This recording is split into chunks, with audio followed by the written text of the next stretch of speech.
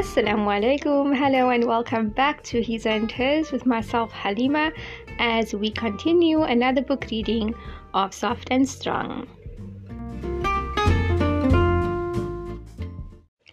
I will be rereading yesterday's section in the hopes that the kids do not disturb this time around, inshallah.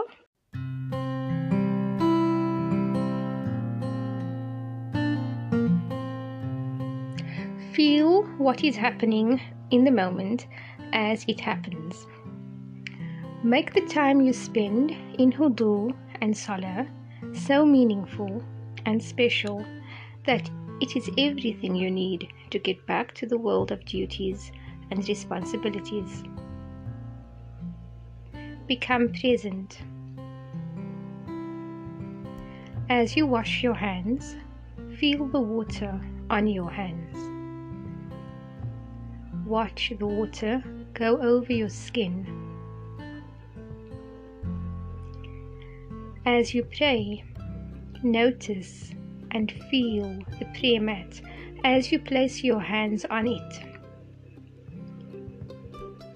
Feel the gratitude fall over you as you are thankful for having a place to pray. As you move into the next position in prayer, notice your state of being. Are you feeling happy, calm, nervous, angry, or worried?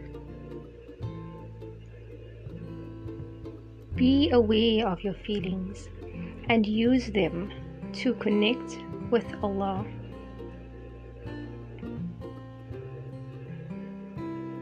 Be mindful of Allah's presence and power in that very moment. As you pray, notice your breathing and your heartbeat. Relax your shoulders and notice them relax. And then notice your whole body sink into peace. Notice the peace as you settle in each position before moving on to the next position. As you realize that your whole world is now captured in your prayer. Nothing else matters, and the rest of the world, your children, your husband, your unfinished tasks, everything else is in complete control of the Almighty. For you, your uncompleted tasks may all be hanging in the air by a thread. For Allah, it's just another matter that He, the Almighty, is in charge of and always has been.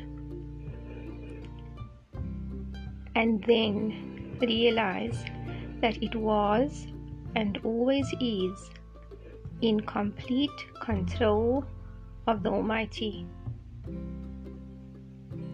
Everything is in complete control of the Almighty, even when you think you are in control. Glory be to Allah.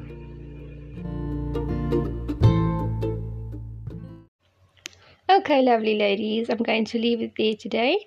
Alhamdulillah, I didn't have a whole lot of disturbance from the kids this time around. Alhamdulillah, we will continue again tomorrow.